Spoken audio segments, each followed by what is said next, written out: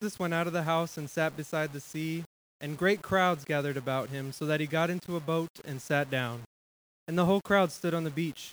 And he told them many things in parables, saying, A sower went out to sow. And as he sowed, some seeds fell along the path, and the birds came and devoured them. Other seeds fell on rocky ground where they did not have much soil, and immediately they sprang up, since they had no depths of soil. But when the sun rose, they were scorched. And since they had no root, they withered away. Other seeds fell among thorns, and the thorns grew up and choked them. Other seeds fell on good soil and produced grain, some 100-fold, some 60, some 30. He who has ears, let him hear. Then the disciples came and said to him, Why do you speak to them in parables? And he answered them, To you it has been given to know the secrets of the kingdom of heaven, but to them it has not been given. For to the one who has, more will be given, and he will have an abundance. From the one who has not, even what he has will be taken away. This is why I speak to them in parables, because seeing they do not see, and hearing they do not hear, nor do they understand. Indeed, in their case, the prophecy of Isaiah is fulfilled that says, You will indeed hear, but never understand, and you will indeed see, but never perceive. For this people's heart has grown dull, and with their ears they can barely hear, and their eyes they have closed, lest they should see with their eyes and hear with their ears and understand with their hearts and turn, and I would heal them. But blessed are your eyes, for they see, and your ears, for they hear. For truly I say to you, many prophets and righteous people long to see what you see and did not see, and to hear what you hear and did not hear it. Hear then the parable of the sower. When anyone hears the word of the kingdom and does not understand it, the evil one comes and he snatches away what has been sown in his heart. This is what was sown along the path. As for what was sown on rocky ground, this is the one who hears the word and immediately receives it with joy, yet he has no root in himself, but endures for a while, and when tribulation or persecution arises on account of the word, immediately he falls away. As for what was sown among thorns, this is the one who hears the word, but the cares of the world and the deceitfulness of riches choke the word, and it proves unfruitful. As for what was sown on good soil, this is the one who hears the word and understands it. He indeed bears fruit and yields, in one case 100-fold, in another 60, and in another 30. This is the word of the Lord.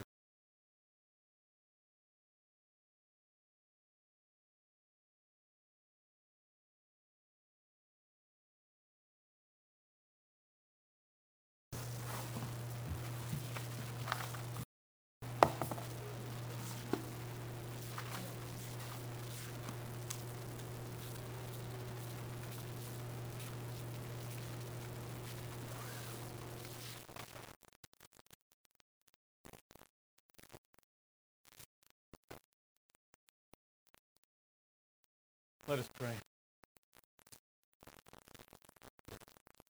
Our gracious Heavenly Father, we come to you again because you and you alone have the words of life, God.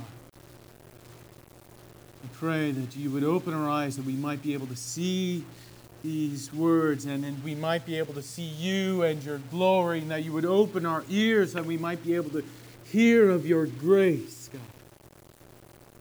Would you do that work these very moments? Amen. Some years ago, Rachel, my wife, and I were in Hong Kong doing some missionary work. There were some underground pastors from mainland China would come to a safe house in Hong Kong. We would do some teaching to them.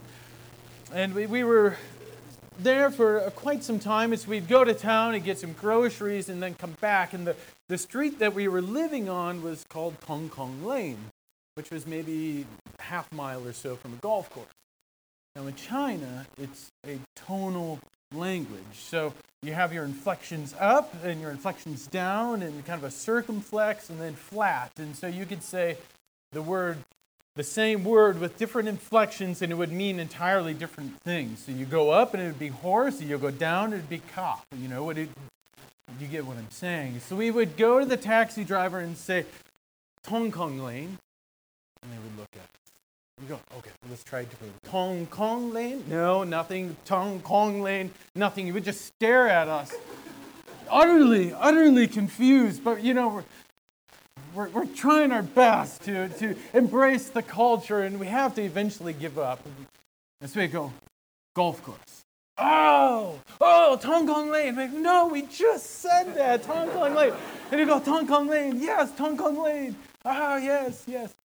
We were there and we heard the words, but we couldn't understand them. It was as though they were a veil over our ears. We heard them, but we could not understand them. Months we lived there. We would hear these words. We could not understand them. Week after week we made fools of ourselves simply because we had a veil over our ears. We see this same thing in our text this morning. You have a parable which is rather easy to understand. Some people receive the word, other people do not receive the word. It drives us into the main point, what we're going to be driving home, that I think you're able to resonate with you this week. You receive the Word of God. Receive the Word of God and act upon it. Receive the Word of God and act upon it. You see this in three different sections. It kind of has an ABA type of structure to this passage. The first part is Jesus Christ just telling the story, verses 1 through 9. Then we get to the next group, which is this veil over their eyes, verses 10 through 17. Some people hear this story and they understand it. Some people hear this story and they do not understand it. Why is it that some hear and they believe, other people hear, some of you guys perhaps, and you do not yet believe? Why is that?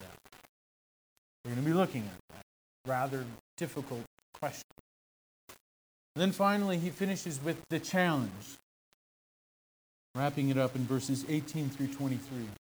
You have 4 different types of soil. Which one are you going to be? Which one are you going to be? Kind of give it a little recap of where we've been going throughout the book of Matthew. Give a little overview. We start off with this idea of the kingdom of heaven. We have the kingdoms of earth, and everybody knows about them, but you have a kingdom of heaven that is coming down from the throne room of God and establishing itself in earth. And you see little pockets of it arising here and there. So you have John the Baptist. What is he doing? He's telling them to repent, for the kingdom of heaven is at hand. Jesus Christ begins his ministry. He leaves Nazareth, goes a little bit to the north, a little bit to the east, settles in Capernaum on the Sea of Galilee. And what are the first words out of his mouth to start his ministry? Repent, for the kingdom of heaven is at hand. And he goes and he teaches them and he demonstrates what this kingdom looks like. And not surprisingly, you have this gentleman who's brought to him. Christ calls to them, "Come to me, all who are weary and heavy laden, so that you can find rest." Very soon afterwards, you have a gentleman who is blind and mute and demon-possessed, and he is brought to him. We see that in chapter 12. And Christ heals this man, and at that point you have this opposition that is rising up out of the Pharisees. Men who refuse to believe what Jesus Christ is doing. So much so that they see this work of Jesus Christ and they call it the work of Satan. That's in light of this opposition that Jesus now begins to teach them about the kingdom of heaven in parables. And in doing so, he opens the eyes of those who can see, and he reveals the eyes of those who are blind. So with that in mind, let's go back and reread verses 1 through 9, the story. That same day, Jesus went out from the house and sat beside the sea, and great crowds gathered about him, so that he got into a boat and sat down. And the whole crowd stood on the beach. And he told them many things in parables, saying, "A sower went out to sow. And as he sowed, some seeds fell along the path, and the birds came and devoured them. Other seeds fell on rocky ground where they did not have much soil. And immediately they sprang up, since they had no depth of soil. But When the sun arose, they were scorched. And since they had no root, they withered away. Other seeds fell on the thorns, and the thorns grew up and choked them. Other seeds fell on good ground and produced a grain, some 100-fold, some 60, some 30. He who has ears, let him hear. And you can just see Jesus in your mind, sitting on the shore of the Sea of Galilee. He's just there. He sits down. But being a man of intrigue, it doesn't take long till the crowds again come to him, and again they press on him. So what does he do? Again, he teaches them. He gets on a boat, goes out a little ways from the shore, and just sits down. It's not this standing up in front of them. No, just quite meekly, quite mildly, sitting down, just sharing these stories with them.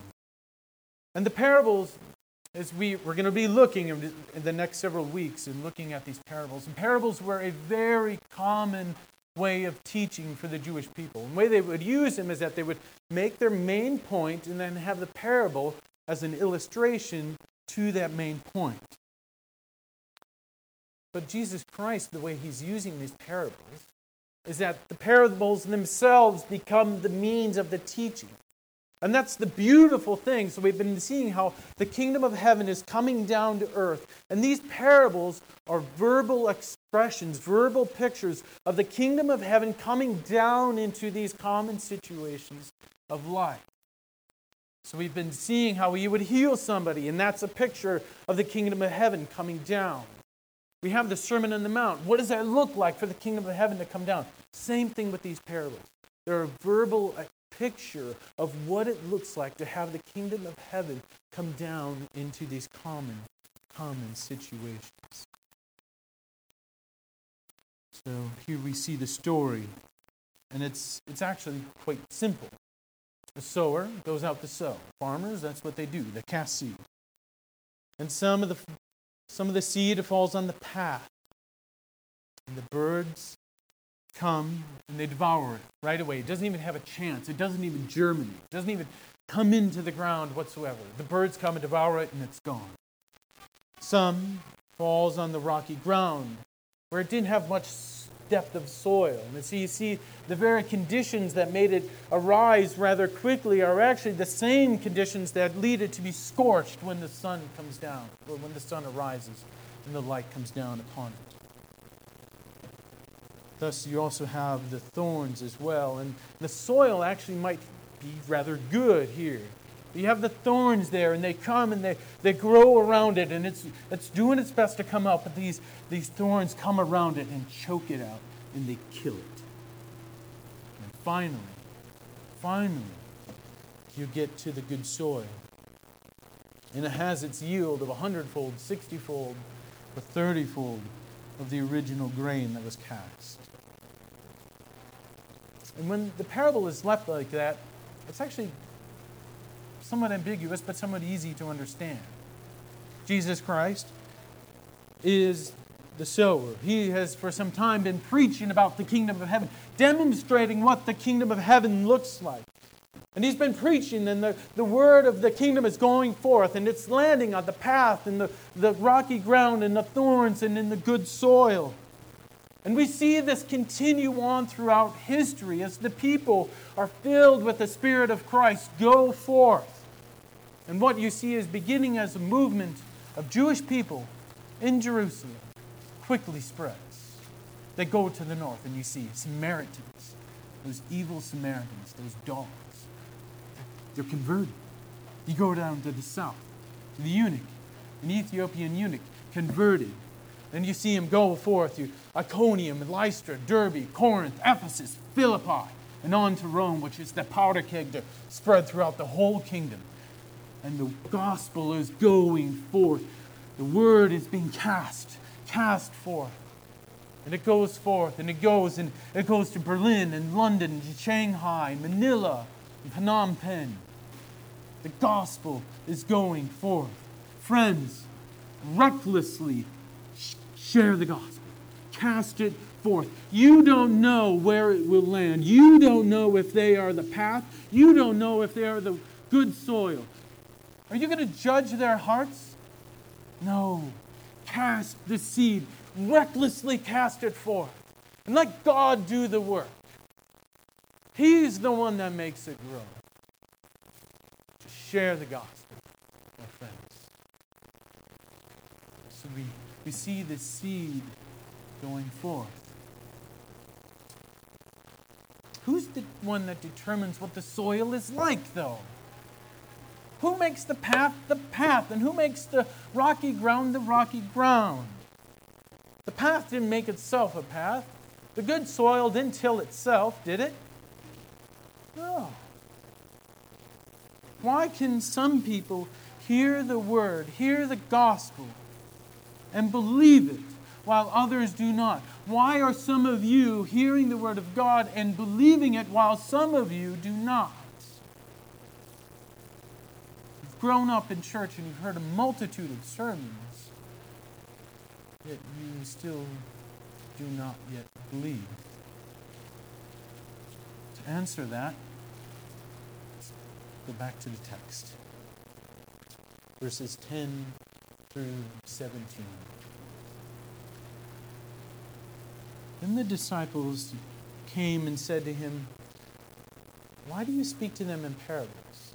And he answered them, "To you it has been given to know the secrets of the kingdom of heaven, but to them it has not been given. For to the one who has, more will be given, and he will have an abundance. But from the one who has not, even what he has will be taken away. This is why I speak to them in parables. Because seeing they do not see, and hearing they do not hear, nor do they understand. Indeed, in their case, the prophecy of Isaiah is fulfilled that says, you will indeed hear, but never understand. You will indeed see, but never perceive. For this people's heart has grown dull, and with their ears they can barely hear, and their eyes they have closed, lest they should see with their eyes and hear with their ears and understand with their hearts, and turn, and I would heal them. But blessed are your eyes, for they see, and your ears, for they hear. For truly I say to you, many prophets and righteous people long to see what you see, and did not see it, and hear what you hear, but did not hear it." Now remember, as we're moving through the book of Matthew, we know about the parables, and they're rather familiar, but this is the first one that we're encountering in the Gospel of Matthew. And you see that it's not the substance, my friends. It's not the substance of the parables, but rather was the condition of the hearer that determined if they were going to be received or not. So the cause of the hardening was not because parables were all of a sudden being used, but rather, as we see it, they didn't receive it because seeing they did not see, and hearing that they did not hear. And it wasn't just the parables that they rejected, my friends. No. Look in the Old Testament, the first centuries, who did they reject? The prophets. They would stone them. He sent more to them, they would stone them. John the Baptist. They rejected him as well. Jesus Christ comes. They ask for a sign. He's already given a multitude of signs to them. They reject him. So it's not the parables that are somehow shrouding this mysterious truth. No. The point of the parables is to illustrate truth that has already been demonstrated. That's what you see going forth. So, these parables are demonstrating the blindness of their eyes and the deafness of their ears, and thus they are fulfilling this prophecy of Isaiah, which is quite intriguing. You will indeed hear, but never understand, and you will indeed see, but never perceive. And it goes on. Now, the context of this quote in Isaiah is when he's called into ministry. In Isaiah 6, you see he's called and he's shown the throne room of God. And he says, "Woe am I. I'm ruined. I'm a man of unclean lips. I live among a people of unclean lips, for my eyes have seen the King, the Lord of hosts." And that's his call to ministry. And it sounds rather intriguing. Okay, so what's this going to look like? God answers it.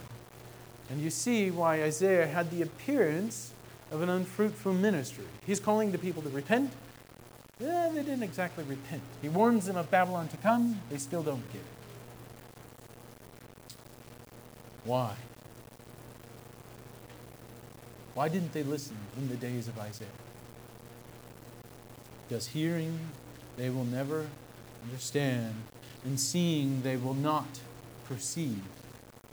It's like hearing. Tong kong ling, tong kong ling, tong kong ling. Where you hear it and you hear it and you go, it just doesn't resonate. It doesn't register whatsoever. And these are true in the days of Isaiah. It was true in the first century as Jesus Christ is walking on the shores of the Sea of Galilee. And it is true perhaps even in our midst. So let's ask the question. That's quite pressing and laying before us with a text like this. Who is the acting agent of this hardness? Who is the acting agent of this hardness? To answer that, let's just take a step back. Who is the acting agent in creation? You have the light and darkness. You have the sea and the sky coming forth. You have the sun, the moon, the stars, and the planets. You have birds and fish, and then animals and Adam created on day 6. Who is the acting agent in all of that? Who is the acting agent in sustaining all of this creation? But the sun will still hold still, and the earth will still spin around the sun. Not too far, not too close, so that right now, praise be to God, our neglected tomato plants can still ripen tomatoes. What a marvelous thing. Who is the one, the acting agent that can send forth His Son as a propitiation for our sin, to pay the punishment for our sin? Who is the acting agent in that? Well, it's God. Who is the acting agent in sending forth the Spirit? The Father and the Son. Sending forth the Spirit. Well, it's God. Let's look on the other side of that same coin. Those who cannot see and those who cannot hear cannot do it apart from the saving work of the Holy Spirit. Go ahead and try to do all of the good works that you want. Try to do it. Apart from the saving work, apart from the work of the Holy Spirit, you will not receive the gospel. And as you share the gospel, it's actually those who do so many good works, they're the ones that can oftentimes be the hardest. Because they think they're doing it in and of themselves. But will they receive the word? Well, that's up to the Spirit. That's up to God. So does this leave you without hope then? No. Not at all. It actually gives you more hope because you don't have to rely on other people. You don't have to trust other people that they would change their own hearts. So your children are walking in rebellion against God. What is your hope? Your hope isn't that they would change their hearts because you certainly didn't change your own hearts. No. But you have hope. Why? Because God and God alone will change their hearts. God is the one that can remove the veil. God alone. So you see, the sovereignty of God is not some callous, heartless doctrine. No. It's our source of hope. It's our source of hope. As we read about this blindness, it just calls you to thank God. Thank God that He has enlightened your eyes that you might see, and softened your hearts that you might receive the word of God. And this is why we pray. We pray for others and we pray for ourselves. We pray that others would receive the word of the kingdom, and we share it with our family, with our co-workers, with our friends. I share the gospel all the time with my co-worker, Adam.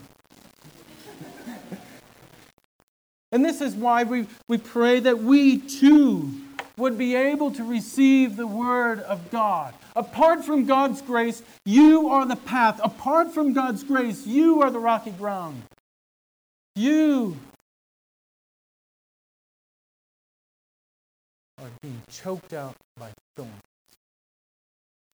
And this is why we pray to God that His Spirit would enlighten us to receive the word. So you go to Acts 10. Peter gets his vision, he goes to Cornelius, this Roman Gentile, most unlikely of culprits. What does Luke write? While Peter was still saying these things, giving him the gospel, while Peter was still saying these things, what happens? The Holy Spirit. The Holy Spirit fell on all who heard the word. And it was only because of the Holy Spirit fell that they were able to receive that. Luther was right.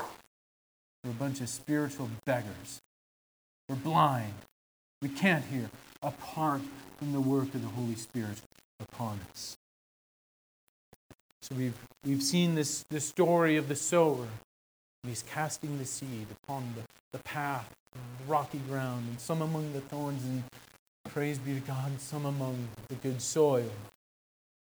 But some, they had a veil over their eyes, and they just couldn't see it, or they couldn't hear it. But to those whom it had been granted, he explains this parable. And to you it has been granted because he gives it to us in his word. So finally we have this challenge. Let's go back to the text here. Verses 18 through 23. Verse 18. Hear then the parable of the sower. When anyone hears the word of the kingdom and does not understand it, the evil one comes and snatches away what had been sown in his heart. This is what was sown along the path.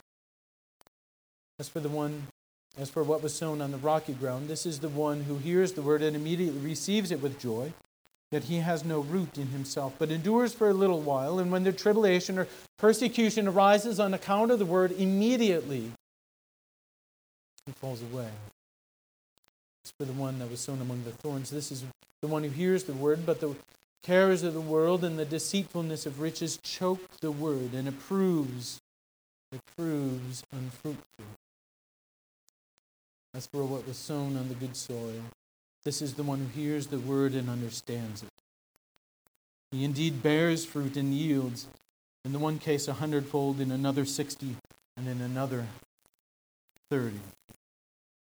And as we understand this teaching, this parable in light of what's been happening, and in the context, don't forget the context, this rising opposition, calling Jesus Christ Satan for his work in healing a man, calling him Satan. In this context, we understand these parables not to be merely a teaching, my friends, but no, they are a challenge. They are a challenge. In the face of this rising opposition, he is forcing them to make a decision. He is forcing you to make a decision. What type of soil are you going to be? What type of soil am I going to be? And the gospel goes forth and it falls along the path. And you hear the gospel, but Satan takes it away from you before you even know it, and quite frankly, you don't even care. Remember what Paul writes to the church in Corinth. The word of the cross is folly to those who are perishing. The word of the cross is folly to those who are perishing. By the degree of God and by their own joy, the word of the cross is folly to those who are perishing. But to his people, but to us who are being saved, it is the power of God. I hope it is not folly to you. As the gospel is going forth, it's not only the path, but it falls on the rocky ground, and it springs up and it comes to life. But when the outside persecution comes, what happens? What happens? It withers away under the heat of the sun. So what does this look like? A shameless plug for the School of Theology. As last semester we were studying church history, and you would read about them. By the score, men and women would fall away under this external pressure. When the persecution rose, they would fall away. It would be too great for them, and they would rather absolve themselves from the judgment of man than the judgment of God. They would rather free themselves from the fires of man and endure, for some reason, because they are blind, They would rather endure the fires of God than the fires of men. That wasn't always the case. That wasn't always the case. Some were faithful to the end. Hugh Latimer was a minister in London, as was Nicholas Ridley. Nicholas Ridley was actually a bishop of Rochester, obviously not this one, but one in England. Went on to then be the bishop in London as well. And the Oxford persecutions were rising in the 1550s. Good, godly men were being burned at the stake by the score. And on October 16th, 1555, Hugh Latimer cries out to Master Ridley, who's his comrade in arms for the gospel, tied up on the stake beside him, and he says, "Be of good cheer, Master Ridley, and play the man. We shall this day light a candle in England, as I pray, by the grace of God, that shall never go out." For hundreds of years, it didn't. But it became a consuming fire for revival through the land. These men understood that the word of the God was more precious to themselves, and enduring the fires of men, they received the glories of God. They were not cast among the thorns, amongst the soil. But you do see it here in the thorns, and it's actually good soil, but these internal desires, this desire for the riches of the world, this deceitfulness comes and chokes us out. And what does it look like? What does this look like in our lives? Well, just think about it. What do you do throughout the day? Think of your day yesterday. Think of it. If ever there is a day in which you are not receiving the Word of God, ingesting the Word of God, think about what you did that day. And everything you did that day when you did not receive the Word of God, you are declaring that is more important than the Word of God in your life. If ever you have a day when you are not receiving the Word of God, tell me what you did, and I'll point out some idols in your life. They might not be stone, they might not be bricks, they might not be gold, but you bow down to them with your heart. Receive the Word of God. Do not let these desires for riches or for career ambitions come before your time to make time to commune with God, to receive the Word of God. My friends, receive the Word of God. I would rather have you fail out of medical school than receive the Word of God. I'd rather have you be fired and receive the Word of God. Live in a dirty house and receive the Word of God. Don't be thorns. But finally, by the grace of God, we see of all these different categories, we finally come to the good soil. Finally. And the soil that was once hard, was once a path, has been prepared by the Spirit. The soil that once had rocks in it and thorns growing out of it has been cleared out by the Spirit, and it becomes good. And this is the one who receives the Word of God and he acts upon it. So listen to this. Which one will you be? Which one will you be? You're hearing now the Word of God. It's no accident that we read the text beforehand. We read it throughout the sermon. We are bringing forth the Word of God. A call of worship. We're bringing forth the Word of God. It's the Word of God. Because faith comes through hearing, and hearing through the Word of Christ. And what is this Word? Christ died for our sins, according to Scripture, that He was buried, that He was raised on the third day, according to Scripture. What a beautiful, beautiful thing. And if this is a delight, been dropping some heavy hammers here. If this is a delight to your heart, good. Rejoice. Rejoice that God is at work in you. And for many of you, this is this amazing church. It's humbling to be a part of you. We have some among you who are taking in orphans, giving up nights of sleep. Some among you who are learning Arabic so that you might minister to Muslims and share the gospel to them in their own mother tongue. That is the evidence that you are good soil. And many of you leading your families in times of family devotion. You set everything aside and you gather the children and you sit down and they're squirming around and it's rather distracting and sometimes frustrating, but cultivating. That is the evidence of good soil. Many of you are gifted in this manner. And praise be to God. But remember, friends, remember that good soil produces a crop season after season after season. Never look back to some season of righteousness and assume that you are still now the good soil. Currently producing crops of righteousness. So friends, endure to the end and pray that God would remove this veil. Pray that God would remove this veil from your eyes, that God would remove the veil from your ears, that you would be able to hear the Word of God and bear fruit, displaying the glory of God, living out the kingdom of God in your life. Friends, hear what Paul writes to the church in Philippi. Hold fast. Hold fast to the word of life, so that in the day of Christ you may be proud that you did not labor in vain. Let's pray.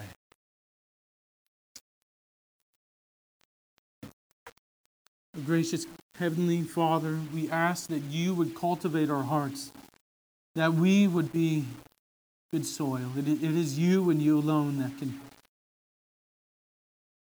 plow our hearts, God. How often do we come running back to our sin, God? I pray that we would get on our knees and just crawl back to you, God. That we would openly confess our sin during this time of worship coming up, God. That you would prepare our hearts to receive your word, not only this day, but throughout the rest of our lives, God. I pray that we would endure and endure to the end. Amen.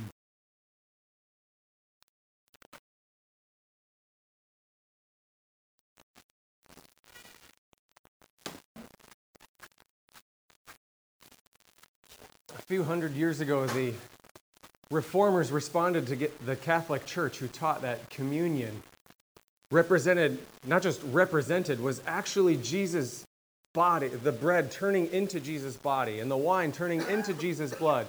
And one reformer named Ulrich Zwingli said, no, it's merely a symbol. And people have grabbed onto that merely and ran with it, saying, oh, he doesn't believe it does anything. And sometimes we can feel that way too. We do this every single week, and it's just merely a little tiny piece of bread and merely a tiny cup of wine. It's not really a big deal. But as Jake said, when you have eyes to see, ears to hear, it becomes more than merely